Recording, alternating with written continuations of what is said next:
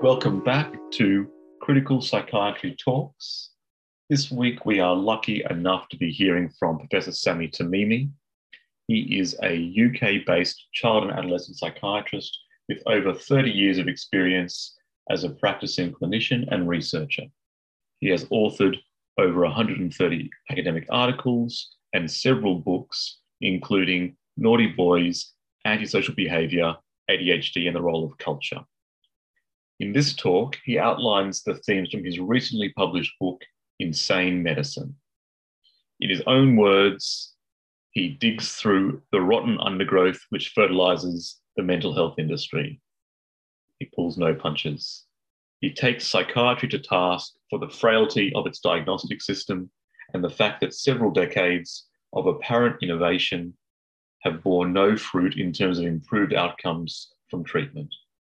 He explains that the growth of psychiatric diagnoses has convinced an increasing proportion of the population that they are experiencing mental disorders, leading to a fear of our ordinary emotions and undermining our natural resilience. He focuses on how people can get caught in the trap of long-term psychiatric healthcare and how they can escape from this trap and find safe ways back to health and contentment. He believes a revolution in mental health care is inevitable and that the current system has failed. We hope you enjoy this session.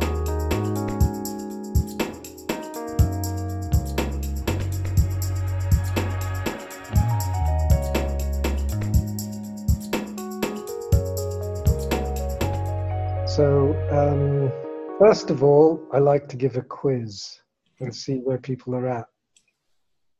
So, which one of the following factors has the biggest impacts on outcomes from treatment following of common mental health problems? You can shout out what you think. A, therapeutic relationship. B, factors outside of therapy. C, matching model to diagnosis. Or D, number of sessions. A or B? B. A or B. B or A. Yeah. A and B. Yeah. No, you can only have That's one. a cop-out.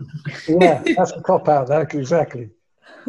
Which one are you going to go for? Some A's, some B's?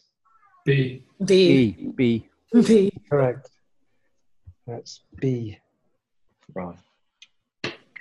It's according to the various meta-analysis, particularly the work of Bruce Wampold and colleagues, who's looked at thousands over the years. Factors outside of therapy, all the things that the patient walks in with, from their social background, employment status, beliefs about therapy, account for anything up to 85% of the variance in outcome.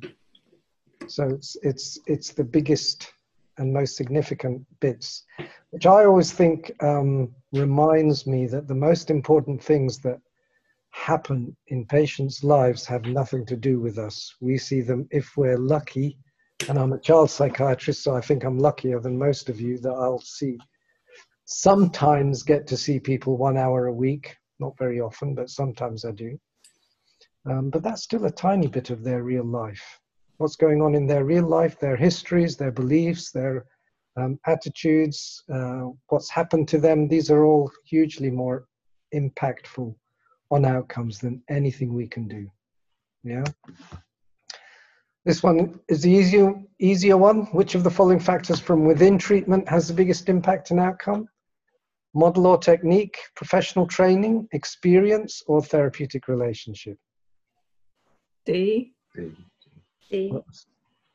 What did you say? Say it louder. D. D. Yeah. Are you all in agreement that it's D? D. D. Yes, I think we're all D. Yeah, it is. It is. Model or technique, according to these big meta-analyses, has less than 1% impact overall on variance of outcomes. So when you pit a properly controlled model against another properly controlled model, there's really no difference in outcome. This is for common mental health problems. And there's a big suggestion that they might be also the case for more severe mental health problems as well. So once people are in the room, the thing that's going to have the biggest impact is how well you can connect. And it's not a straightforward thing around just like empathy and listening. These are very important. But for example, there's some evidence that being able to repair a therapeutic rupture has a really powerful impact on outcomes. So sometimes if you can challenge somebody and they're pissed off with you, but you can work through that, that in itself can be very impactful. And of course, for some people, in terms of having a common idea about how you're going to work, for some people, they don't want you to give strategies. For other people, they want you to give strategies. You know, you have to figure these things out in each therapeutic relationship. This has much more impact than trying to figure out yourself what you think should be the right treatment model. According to Lambert, which of the percentage of the people entering community mental health treatments in the USA were either not responding to treatment or deteriorating whilst in care? This is basically a review he wrote around community mental health services in the USA. What percentage do you think were either not responding or deteriorating? 40 or 60. C. Think of your own experience. How often do you get patients that you see and once they started in the mental health service keep coming back? About 75. That's the correct answer. Wow. Only 25% of those entering into community mental health treatment centers were actually improving. Public education programs that promote an understanding that mental illnesses are just like physical illnesses has helped decrease public stigma towards the mental ill. Is that true or false? False. Anybody think it's true? You're not going to say if you do. It is false. Actually, there's been over 30 studies now using different methodologies. And basically, the idea of mental illnesses being just like any other illnesses is associated in people's minds with patients being unpredictable, potentially dangerous, and a desire for greater social distance. A model that says that people are mentally distressed or mentally unwell because bad things have happened to them tends to be associated in the public with a greater likelihood of empathy and a desire to help. So actually, the straightforward medical model appears to make public stigma worse. Some patients feel it helps them with their own feelings, but in terms of public attitudes, that seems to be the outcome of the research. The relationship between use of mental health treatments and disability as a result of a mental health condition is that the greater use of mental health treatments in society, so this is looking at population levels, is associated with rising rates of disability, falling rates of disability, or there's no correlation. So rising rates of disability is B, A is falling rates of disability, and C is there's no correlation. E. B. You're all going for the same thing. Is that after treatment? Yes, it is What- after treatment. What kind of disabilities does it? So actually, this is more of a population level studies. So when you look at the availability and the use of mental health treatments, both psychological and use of psychiatric medication, the more a society seems to use this, the greater the number of people Okay. who are registered as having long-term disability. And this is usually measured by the numbers of people claiming disability allowance, where the reason for claiming disability allowance is mental health related. The most common one, about 50% of those who claim for mental health disability related disability allowances for depression. In head-to-head trials, CBT has overall been found to be superior to other psychotherapies in treating depression. True or false? False. True. Same. Somebody thinks it's False. not true, but it is false. Actually, Whenever you, and it's the same for OCD, for post-traumatic stress disorder, for anxiety disorders, when properly controlled, in other words, same number of sessions, therapists who believe in their model, who are getting supervision in their model, in head-to-head trials, there's no advantage. CBT basically has the advantage because of what I call, I've got a bigger one than yours. It's because it's been the most researched. This is what comes out again and again. And that's where its superiority, perceived superiority comes from. But actually in head-to-head trials, there's no advantage for CBT over other models properly delivered. Is there any particular models that have had head-to-head trials you're aware of? Psychodynamic, brief psychodynamic, interpersonal therapy. Those are the common ones that have been done with depression. Also, family therapy and couples therapy has been done with depression. And then you've got various other models once you start going into other, from behavioral to psychodynamic to systems. They all come up as equivalents.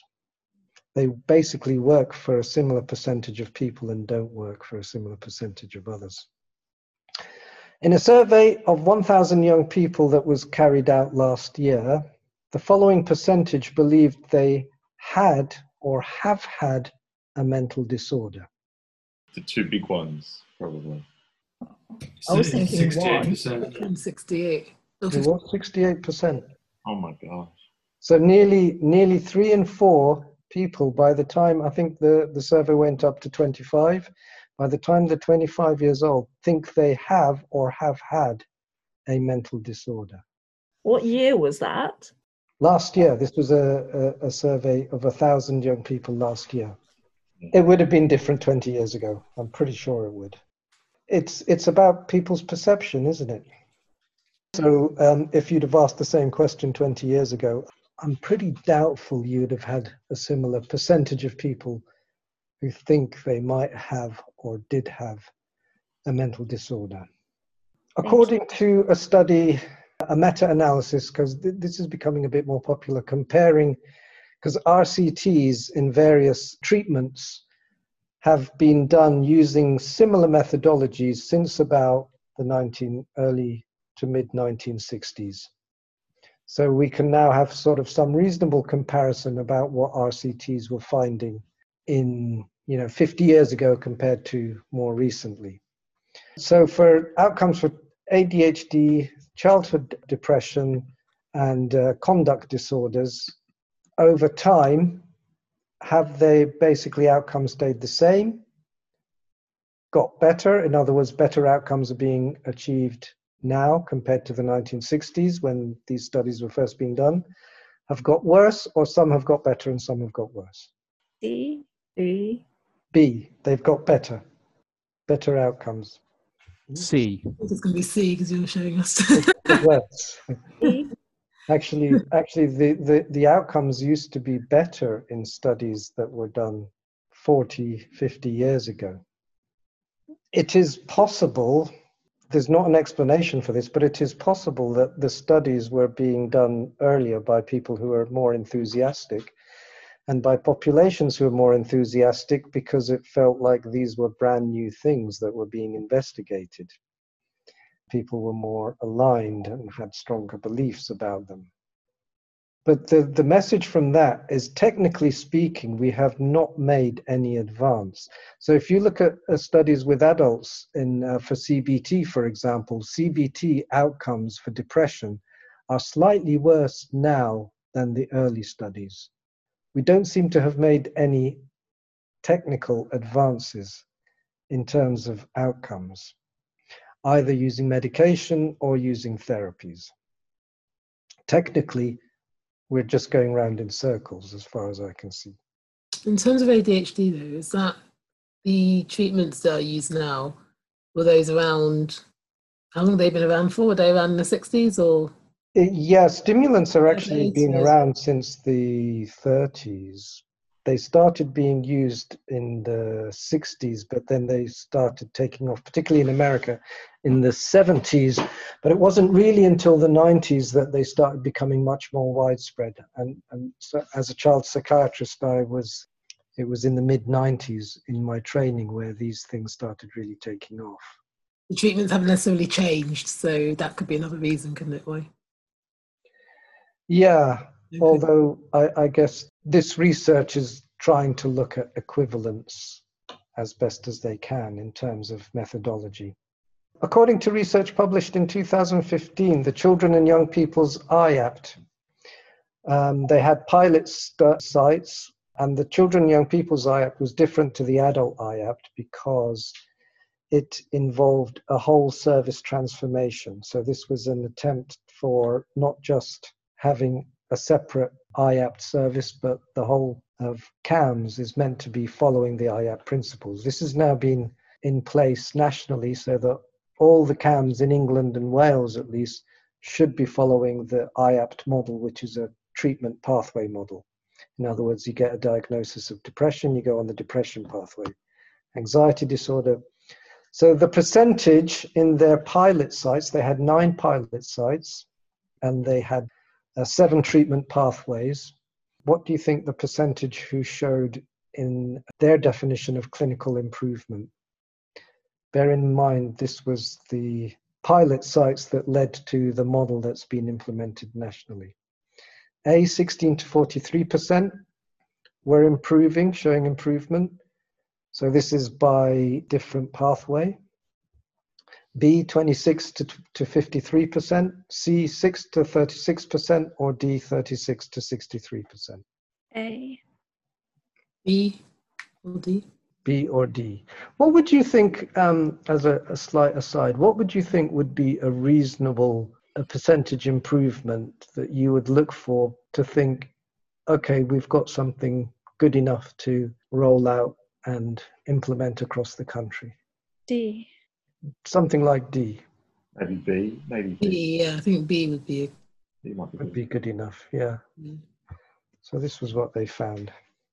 In one of the pathways, according to the child ratings, I think that was for social anxiety, only 6% rated improvement. The highest was for generalized anxiety by ratings by parents was 36%, showing rating clinical improvement at the end of treatment.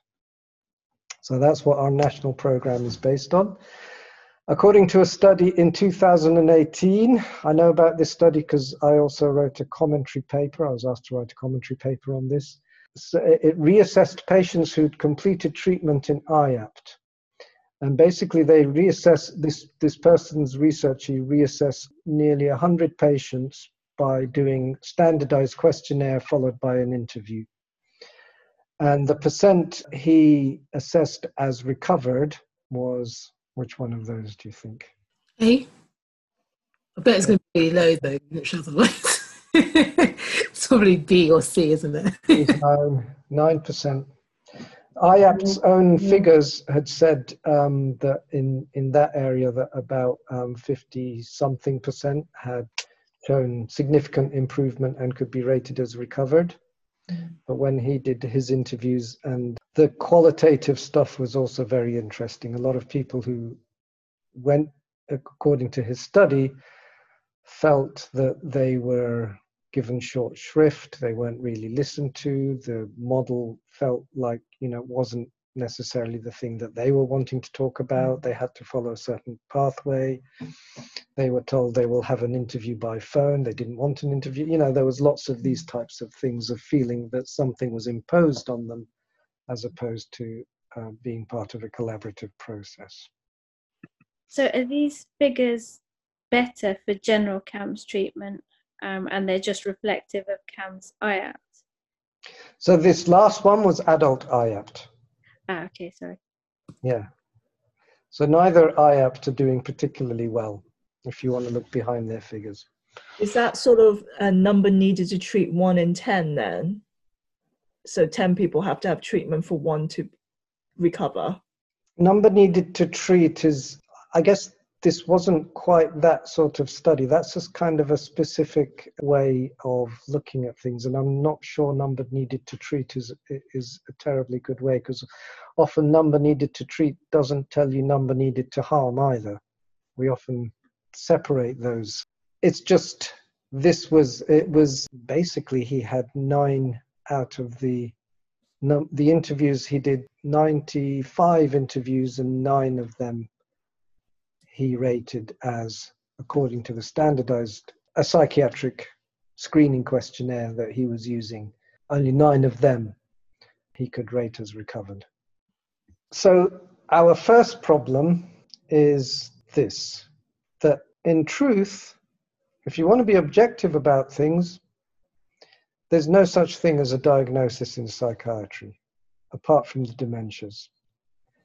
Now, I used to say this was my opinion. I don't say this is my opinion anymore. I just think this is a fact. The reason why I would say it's a fact is based on an understanding of classification. Classification systems, we've got multiple classification systems, and different systems of classification serve different functions. A diagnostic classification system is a causally based system of classification. That's why when we go to the doctor and we've got pains in the chest, we ask them what's causing that pain in the chest. Or we've got a cough. When we're going about diagnosis as a doctor, we're trying to understand what I would say is the proximal cause of that cough.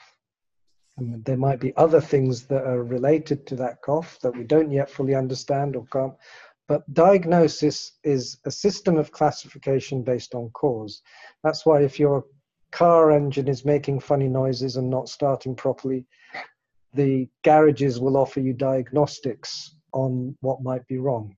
That's what a diagnostic classification is. Does that make sense? Mm-hmm. Yeah.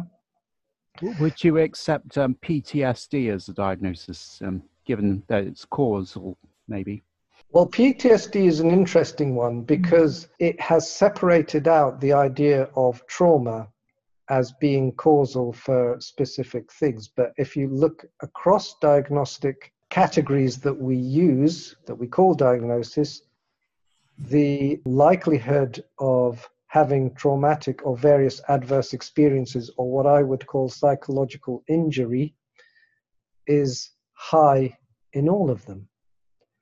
So to take PTSD and separate that off is perhaps an example of where we have one odd outlier that shouldn't be an outlier. Yeah.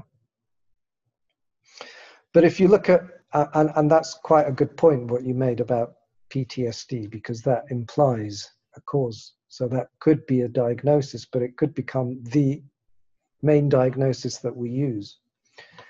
But if you look at most of the things that we use, such as, for example, take depression. If I was to ask you to tell me what depression is, you're not going to be able to talk about cause. You're not going to be able to say depression is a chemical imbalance that occurs when we have insufficient serotonin or whatever, because we don't go to that level. We have no investigations. All we rely on is subjective opinion.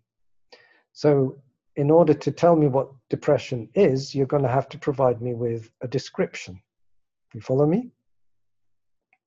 So if you look through our diagnostic or so-called diagnostic system, all you're going to come across are different descriptions. Descriptions of experiences, feeling states, behaviors. But all of these have the requirement that you need to create meaning out of them. And the thing that we can't escape in psychiatric practice is that whereas in the rest of medicine there are plenty of debates around boundaries, around over-medication, around when to treat, what to treat, in psychiatry we also have debates around the parameters. Yeah.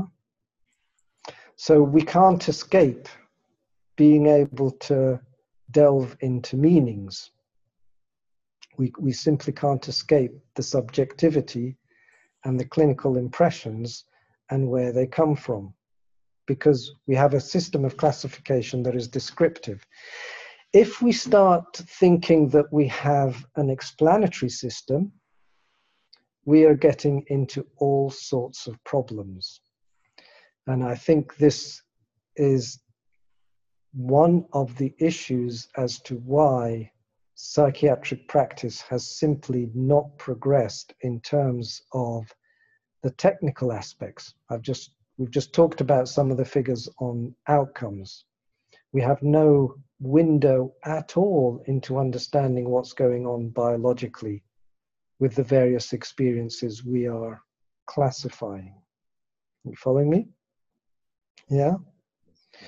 So we can't escape the falling into situations where we start creating meanings, and some of these meanings that we create might not be, they might feel like they're helpful in the short term, but they might not be helpful in the long term.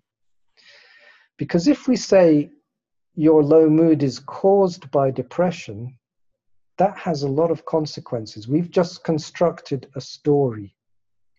Essentially, we have constructed a way of making sense of something. We've not discovered what's going on. I mean, in reality, it's similar to saying the cause of the pain in your head is a headache. A description cannot cause itself. But when we do that, which we do a lot in psychiatric practice, we're actually priming, we're seeding, we're hypnotizing people into thinking a particular way about some experience that's going on in their life. And we cannot escape that we become participants in how meaning is being constructed. Now, there's a whole lot of other slides, and I'm going to bypass them for the sake of time, because in some way, just lingering on this particular point, I think is quite an important one, and it's something that I feel my trainings never really prepared me to unpack and understand, and become more aware of what role I might accidentally play in creating patients and helping contribute towards this picture of increasing numbers of people who are getting stuck in the system. Because we have a certain amount of social power, I kind of feel like what we say can function like a hypnotic suggestion. And those hypnotic suggestions can be useful things, or they can be unhelpful, particularly in the long run. If you're talking to somebody who's hearing voices and you're using a framework that these are understandable experiences given what's happened to them, you're preparing them for a very different meaningful framework than telling them that your voices are the result of an illness which requires treatment, and this is a biological, genetic disorder, and you may need this treatment for the rest of your life. These are very powerful things to say to people, don't you think? Yeah. And what are we setting them up for then? So let's have a think about things. The why question is something that comes up a lot.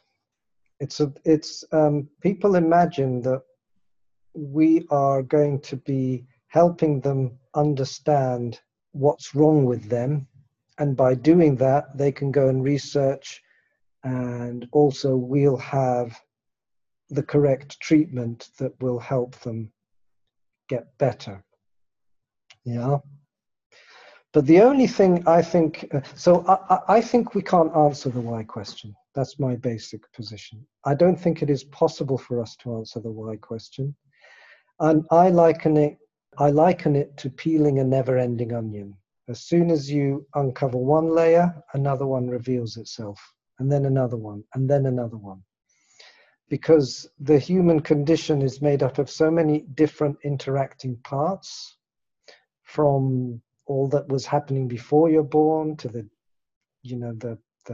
your genetic inheritance, to your nutritional status, to the state of your mother, to how your family is functioning at the time, to the various people you meet, to what happens at school, etc., etc. All we can say, I think, is that the research says that your probability of experiencing a psychiatric problem increases with greater experience of adversity. And it particularly increases with greater experience of adversity as a child. So I think that's about as far as we can go. With particular people who are talking about particular experiences, we maybe help them to connect some of their experiences more directly. And any of you who've worked long enough in psychiatry, you'll know that your clinics are full of people who've had shit lives. True? It's just, this is the groups of people who come to us. And actually they're also the groups of people who come to the door of GPs regularly. So most of GP land is populated by quite a similar population to the sort of population we see in psychiatry. One of the things that I think is worth keeping in mind about when it happens to when you're a child is that firstly, you may not make the connection that this is a traumatic experience because it's just your normal. And secondly, you are likely to absorb an idea, and I talk to people about this, you're likely to absorb an idea because as children we're more egocentric, just in terms of the level of psychological development we have. You're more likely to see the world as an extension of you. And so if your parent beats you up regularly or abandons you or molests you, there's a part of you that will think that you are the cause of this. And sometimes it can be even to a kind of supernatural level, that somehow bad things are always going to happen. And there's something about you that causes bad things to happen around you. So a lot of people I see who've been through those adverse experiences earlier in their life have this sense that there is something bad about them that can't be changed. So it's one to look out for. And you can simply explain that to them. We've said about therapeutic relationships, and what that means in terms of practice is that technique needs to be led by relationship, not the other way around.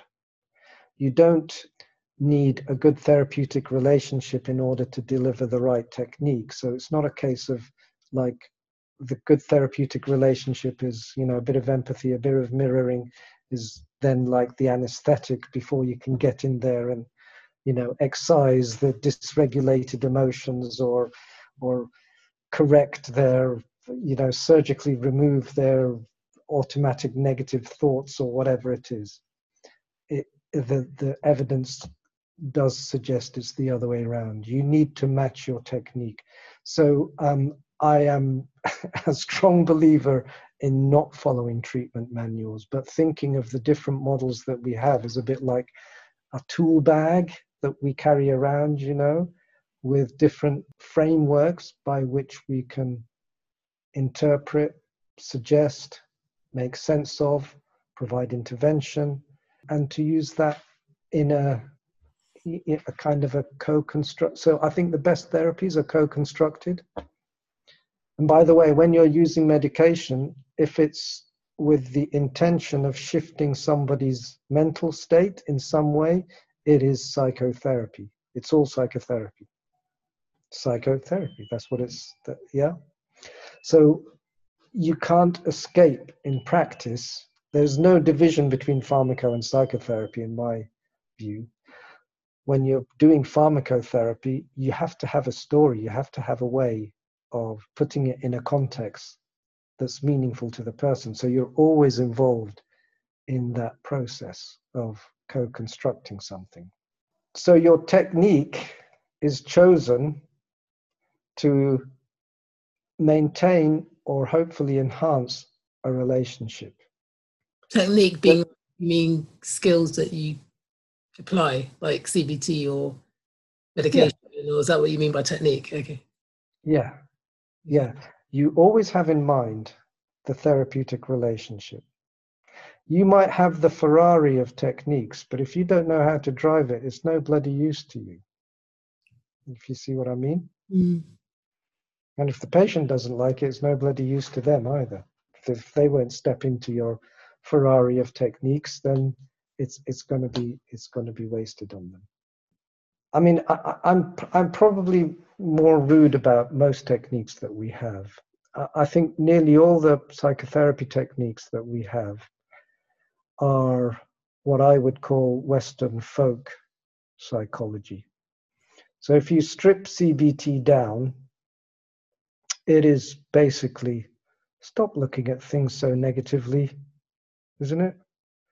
With a lot of managerial style talk, very fitting for kind of a neoliberally obsession with efficiency and development and so on. If you strip behavior therapy back to its core, it's basically face your fears, isn't it? Is there anything more complicated to it than that?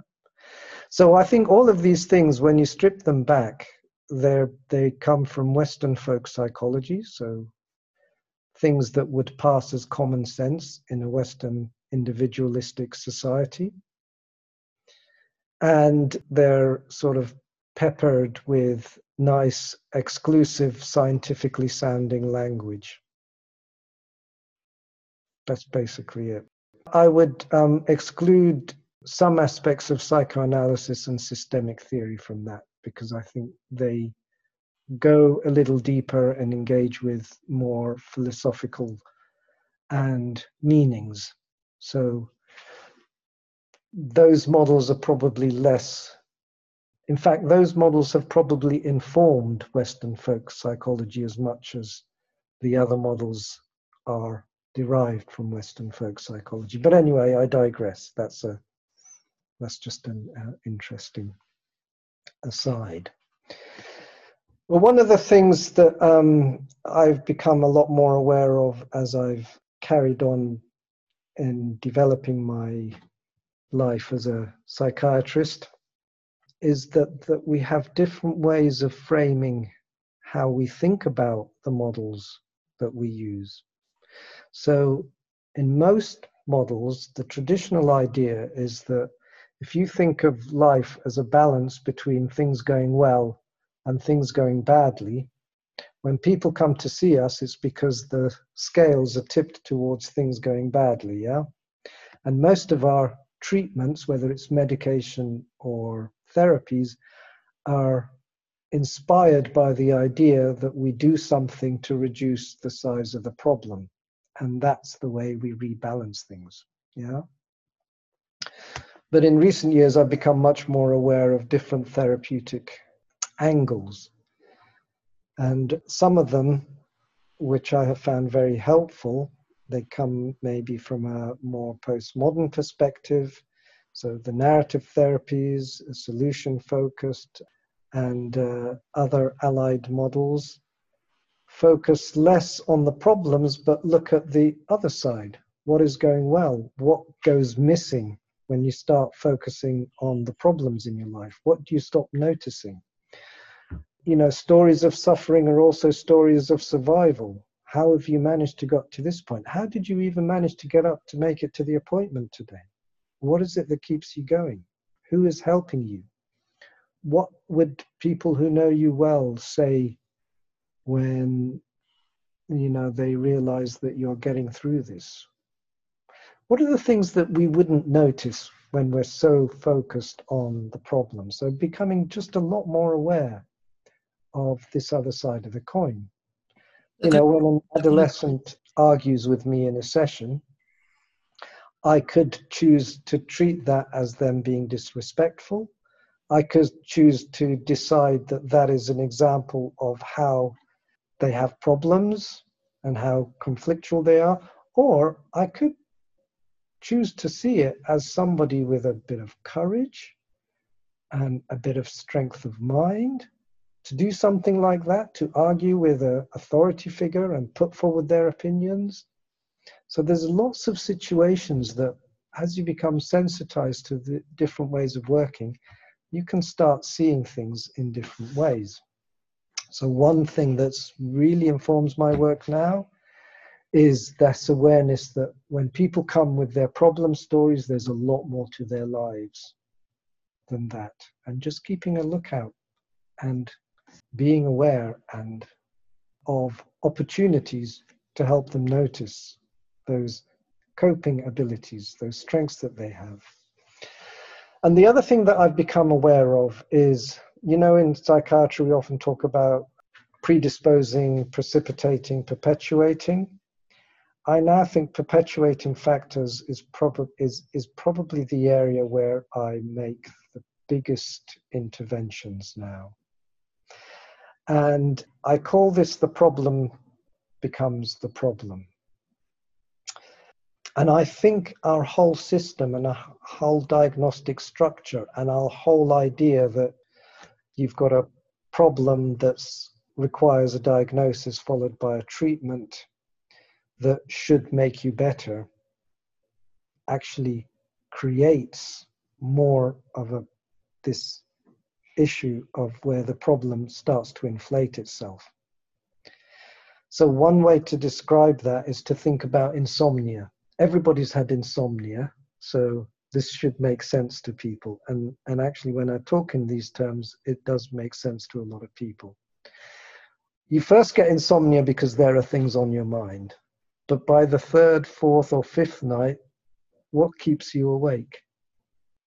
You're focusing on trying to sleep. Exactly. It's impossible. So at some point, insomnia starts to cause insomnia. That starts to go around your head. Oh, not my God, I'm going to have another night like the last few nights. I must get up tomorrow because I've got a really busy day. I've got an exam. I've got this. I've got that. Oh my God, if I don't sleep, then, you know, I'll only have 2 hours left, you know. So at some point, insomnia causes insomnia. But follow this through now. What happens when you start having decided that you've got a problem called insomnia is you start looking for solutions. So what happens if you try, you know, I don't know, some app and it helps for a few nights and you think, great, but then a few nights later it's back again and it's gradually, what do you start to think? A bit more hopeless. You start, yeah, hope starts to seep in. Hope starts to seep away. You start to think this is a bigger problem. So imagine now you've gone to your GP, you've got a sleeping tablet, you're sleeping better. After several weeks, several months maybe, it's coming back again. What's happening to your sense of this problem? Maybe a sense of loss of control. Yeah. The helplessness. Helplessness, loss of control, absolutely. It now probably starts to take up a lot of your time. And it feels like this is a problem that's kind of taking over your life. Yeah. And it feels like no matter what I do, it keeps coming back. Take that model and think about it in depression, think about it in anxiety, think about it in voice hearing. Voice hearing was probably the place that I really began, one of the areas that this idea really began to settle to me, that the voices are something that are alien, that I have to get rid of in order for my life to feel better. So as the consultant in the team, the cases that I get have often had several interventions and they're now coming to me because they imagine medication. And if I just straight go down that, I'm really inviting them into this treadmill. So what might you do? Do you try and focus a bit on what things are going well in the person's life, and how, what, despite that issue, what they can still do. So kind of the wheel of life almost, that it's part of. Your questions and observations are pretty spot on, really. I mean, that's one of the things. At some point I realized, and it was a weird thing, because I used to get periods of insomnia and I used to get troubled by it. And then one day my wife said to me, God, you don't half make a big fuss about your sleep. And I think a couple of days later, I had this sort of epiphany. And what I realized was that I got so caught up with turning something that's actually fairly ordinary, something that's fairly common, something that happens to a lot of people, I started turning it into a problem, and eventually into a problem that needed a solution. And the epiphany was, if I have a shit night's sleep, I have a shit night's sleep. It was actually to stop trying to solve it. It was something along the lines of accepting suffering and discomfort and inconvenience and as a part of what happens in our lives, and not necessarily turning it into a problem that needs a solution. So actually a lot of my work these days is what I call no therapy. It's trying to help people step back from an idea that they have a problem that needs a solution. And what it is, it's working on changing your relationship to the problem, changing how you feel about the problem. Instead of feeling that the problem is something that you have to get rid of, something that's controlling your life, something that if you don't change it, your life won't get better. If you can change your relationship to that, so that you accept this is a part of your life, it will help you with being able to get away from that problem in other bits of your life. And the other thing that I've discovered the more I've done this work is that people come to their own conclusions in their own way and in their own style and in their own time. Once you start introducing this idea, people figure something out at some point, and it can be very unexpected how they do it or when they do it or with what. So I've not looked at this more formally, but I've had a reasonable amount of success with some of our chronic cases where I've just been working with them to try not to solve the problem. So I use a lot of metaphors and imagery. Sometimes we think that we have to dig deeper and deeper to find the bit of gold, but actually we just needed to move sideways and it was just lying there on the surface, that sort of thing. Sami, can I ask a question? What would you suggest? Because quite often to get to see someone in the mental health service in general adult, you have to have gone through multiple medications, multiple times in IAPT. You even now have to see a mental health nurse. So we often get people expecting a solution because they've been offered loads of things. And sometimes I say, well, I don't have one. But it seems no one seems to give that message earlier on. It seems to be, well, maybe I don't see it. What would you suggest then? Because most of the people to come to us it's quite hard to. It's not as if you have to see probably 5 or 6 people to get an appointment with the psychiatrist. So what would you suggest we do then? Exactly. This is the caseload that we end up seeing as psychiatrists, the people who've had multiple interventions. And they can be psychological, medication, both. And if the problem keeps coming back, this is the process that this size of this problem is enlarging. So I literally use now more or less what I said to you. I asked them about, I use insomnia as my primary metaphor. I have lots of other ones that I use. The weather is a good one. Our emotions are a bit like one of the things that I hate is this idea of emotional dysregulation. To me, that's like an oxymoron. Emotions are not regulated. That's cognitive. way we do regulations. And I think we have a culture that's really afraid of emotions. We like to think in our sort of anti-stigma and awareness campaigns that it's really good to talk about, but we have this romanticized idea that emotions are something you can talk about, but we don't want people to show their emotions. If they start showing how angry they are, they'll get locked up or sent to the psychiatrist. You know what I mean? So we've got a lot of these ideas around that this thing is bad for you. You shouldn't be feeling like that. You shouldn't be behaving like that.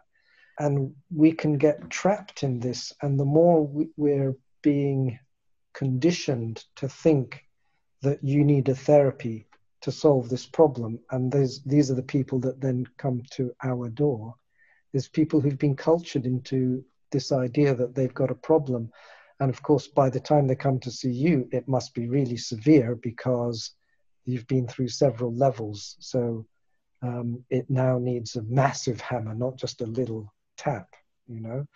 And it's actually trying to help people come out of that model and help them understand that the more they've gone down this pathway by accident, and the professional system has been part of strengthening that, by accident, we've hypnotized them, that's the word that I would use, into imagining that this is something that unless they get rid of it, life can't improve. But actually, the more you focus on the idea of getting rid of it, the more it has a hold on you. Sometimes I say that you're allowed to have emotions. And that sort of creates a laugh sometimes. Well, indeed, yeah. And I mean, who doesn't lose their temper? Who doesn't have times where they feel totally overwhelmed? Who doesn't have times where they feel hopeless? You know? And, you know, when I use medication, sometimes it can be helpful, more in the short term. I think it can trap people in the long term. I remind people, so again, I use a metaphorical structure. I remind people that a drug can't make an opinion. A drug doesn't have ideas. A drug can't initiate action. What it might do is a bit like the oil that helps the machine turn a bit easier. So it might create a brief window of opportunity. And most of our medications tend to kind of wear off because of homeostasis in the brain and all of that. But it might create a window of opportunity. But it's what you do with that window of opportunity that's going to make the biggest difference. And then if people come back and say, yeah, I felt a lot better, I remind them that can't be the medication. What is it that you have been doing? What is it that you have done differently? Because those are the things that will make a difference. And if people say, well, no, I haven't done anything differently, I can ask people, well, what have you reconnected with in yourself? Just making sure as much as possible that they take ownership as for the change, as being something to do with them, not to do with, medication can't make these changes. They can only make you feel a little bit different. How do people respond to these ideas, Sami? Do some people scream at you and tell you you're the worst? That's a great question. That's a really good question, because actually, as I've been, working with this idea, the most common response I get is anger and frustration towards me. Parents are often more sympathetic, but it feels like a slap in the face. What the hell have I been up to? What's going on? Yeah. So I, of course, learned to anticipate that. Yeah. So I tell people, you're so used to imagining this in a different way that you may well go home, feel very angry and frustrated. But that seems to break something. Actually, that I've come to realize that that's quite a healthy reaction. Yeah. Because it might feel like you've been duped for a while. It's also a bit embarrassing if you've walked around saying to people, following the anti-stigma campaigns, I've got depression and I'm not afraid to say it. Yeah, It's absolutely. embarrassing. You feel like you've been not just had, but you're sort of a bit ashamed of yourself. Yeah, yes.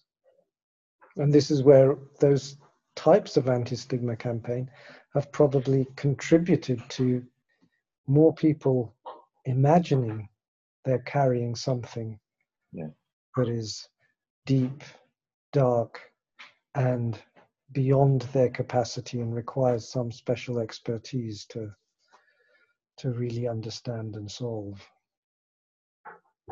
It's quite disempowering, really, isn't it? Yes, yeah, very much so. Yes. Do you find that patients, I guess a portion of them must take to your ideas and must accept it after a while? Do you find that they want to come off medication, for example, or what happens to them?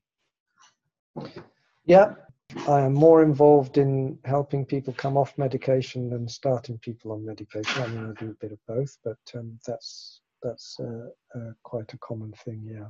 And sometimes it's because you realize that some of their presentation might actually be side effects. I don't know if it is, but putting the story that way gives people hope that things might improve if we can help them come off the medication, and so they become more prepared to try it. And what about the other interest group? How does your team tolerate you? Are you their least favourite psychiatrist or their most favourite psychiatrist? Well, the way we are in CAMS, we've got a catchment area, so each of us have a catchment area. And my way of working and thinking, I have to say, is very closely aligned. And I think this is generally the case with non-psychiatric practitioners. They probably share a lot of these ideas anyway, and a lot of these skepticisms. So the psychologists and therapists and nurses in my team, we get on really well, always have. Yeah. And I do get on well with the other psychiatrists, on a personal level. I don't have but we know we work in different ways. But yeah. Can I ask, in what circumstances would you give medication? The most common reason for giving medication is because I've been lobbied. And so it's more to do with maintaining a therapeutic alliance than anything else. And then it is an opportunity to provide a narrative for what they might look out for and how they might understand if things started to improve.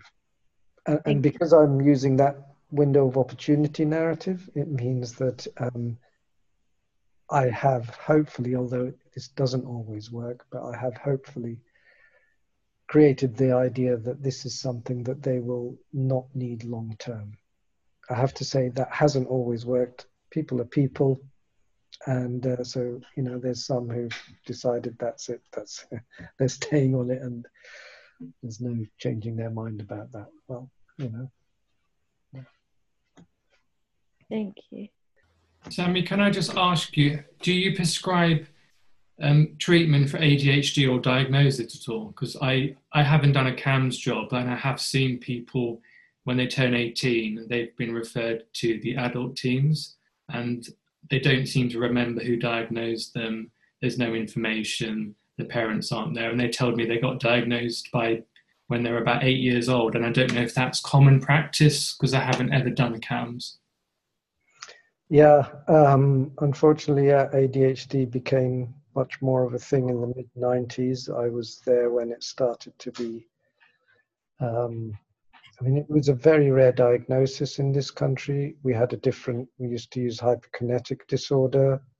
These are all constructs anyway. And then sort of conduct disorder went out of vogue, not much marketing for that. It's not something that would bring much profit, whereas ADHD comes with the idea that there's some sort of medical condition that can be ameliorated with a specific treatment. And it depends on where you are, that because a lot of it got migrated to pediatricians. So a lot of the time it's pediatricians who are making the diagnoses and giving the treatment. So it just depends on where you are. So the ones that we get tends to be the ones, because locally it's pediatricians, and then they come to us as adolescents or pre-adolescents, because either things aren't improving or they're now also talking. So I've had a reasonable number who've come with hallucinations that turn out to be medication related. People who started talking about having these odd experiences, or later in adolescence coming with self-harm and depression. Again, this I think could be for some of them, the results of long-term medication. So I don't commonly get involved in doing the first diagnosis, but I see a fair number of the ones who've sort of graduated from the pediatric services. What do you do then? Because I never knew they weren't diagnosed by CAMHS doctors. Well, it depends. As I say, it depends on what the commissioning arrangements in your area. Can you undiagnose it then? I have undiagnosed people, yes, you can undiagnose it. I have undiagnosed people when they've asked me, because for the diagnoses like ADHD, particularly if they're taking stimulant medication, it is an automatic no for things like the forces, police, and it generally works against you for a lot of jobs. So I sometimes keep my graduates until they're 19, 20, if we're involved in gradually weaning them off. So nearly everyone I've seen, I've weaned off by the time they leave our service. And as I say, some of them, because when the original way ADHD was conceived of when it was first described and so on, and if you go back and look at the early studies said only about 15% had symptoms of ADHD when they entered into their 20s. In other words, 85% basically grew out of it. And that was the whole idea, that it was a developmental disorder. It was like, asthma, eczema, things like that. Most people who have that as a child, as you're kind of biologically immature, you eventually grow out of a lot of these things. So ADHD was originally conceived like that. But of course, marketing came along, and we've had some very strong advocates of adult ADHD in this country who've contributed to popularizing the notion that it's a lifelong disorder and that it's often missed, and that, so we've had an increasing clientele who are looking for a diagnosis as adults. But as a child psychiatrist, this is what I say to people. I say, most of you are going to grow out of this. You're very likely to grow out of this. So as you're growing into adolescence, we should see what you're like on lower medication, and maybe even wean you off if you're ready, or when you're, especially when you leave school. And a lot of the people I see are from the poorer bits, and they're often more geared towards wanting to do mechanics or bricklaying or something more manual, and they know the medication might have helped them concentrate a bit better at school, but once they're out of that, they don't really need. This is why the idea of diagnosis, I don't think, works in psychiatry, because isn't it the case that the diagnosis you are likely to get depends on the consultant you'll see rather than the problem you present yourself? Different consultants are into different things.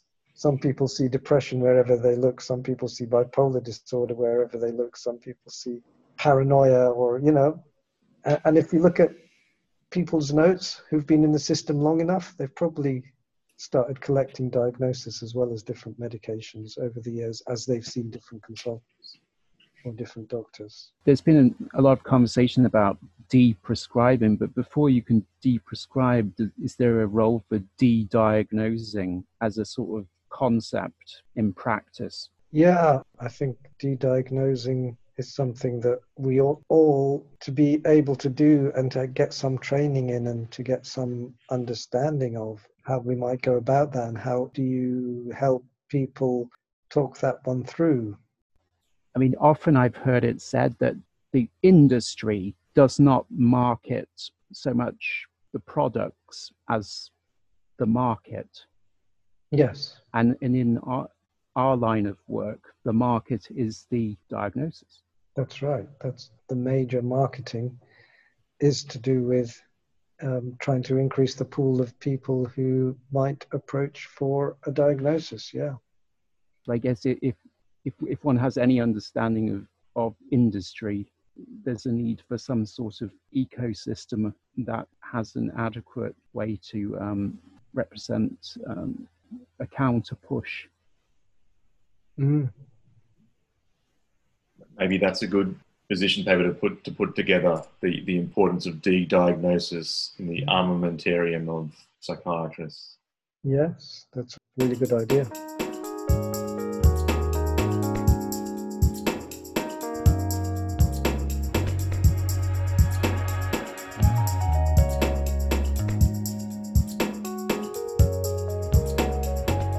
Another thought-provoking session. As we have mentioned before, these talks are offered via Zoom to trainee members of the Critical Psychiatry Network, and we usually have very enriching discussions after the presentation, which are not included in this podcast. So if you want to be part of those discussions, please drop us an email, which is in the podcast description. And otherwise, we will see you next time on Critical Psychiatry Talks. Bye for now.